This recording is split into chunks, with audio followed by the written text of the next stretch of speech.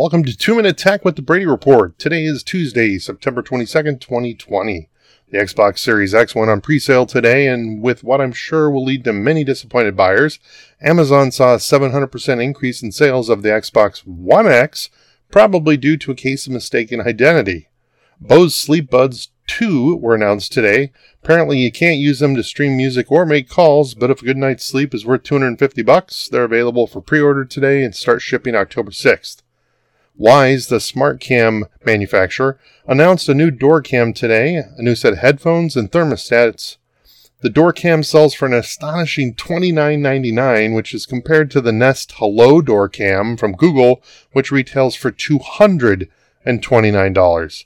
The headphones and thermostats are coming soon, so no pricing yet, but knowing Wyze is the king of affordable smart home tech, I'd expect them to be under $50 each. Samsung TV Plus has been quietly delivering ad-sponsored TV for free since 2015 on Samsung Smart TVs. Starting tomorrow, the service is going to be available on certain Samsung smartphones as well, the S10, S20 series in particular. Not really sure where they're planning to go with this, but it's a direct competitor of products such as Pluto TV. Amazon's event is 10 a.m. on Thursday the 24th.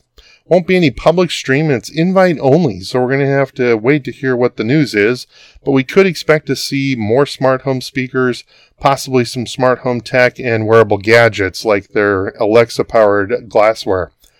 Given Apple's new Apple One service, I wouldn't be too surprised to see some sort of service announcement from them as well. And on the software front, Google announced a new product today called Tables. It's a direct competitor to something like Airtable, which recently raised $185 million in capital and launched a bunch of new low-code features. After a quick glance, it's a typical beta quality from Google, but could be a contender based solely on its cost. That's it for today. Check back for tomorrow's 2 Minute Tech.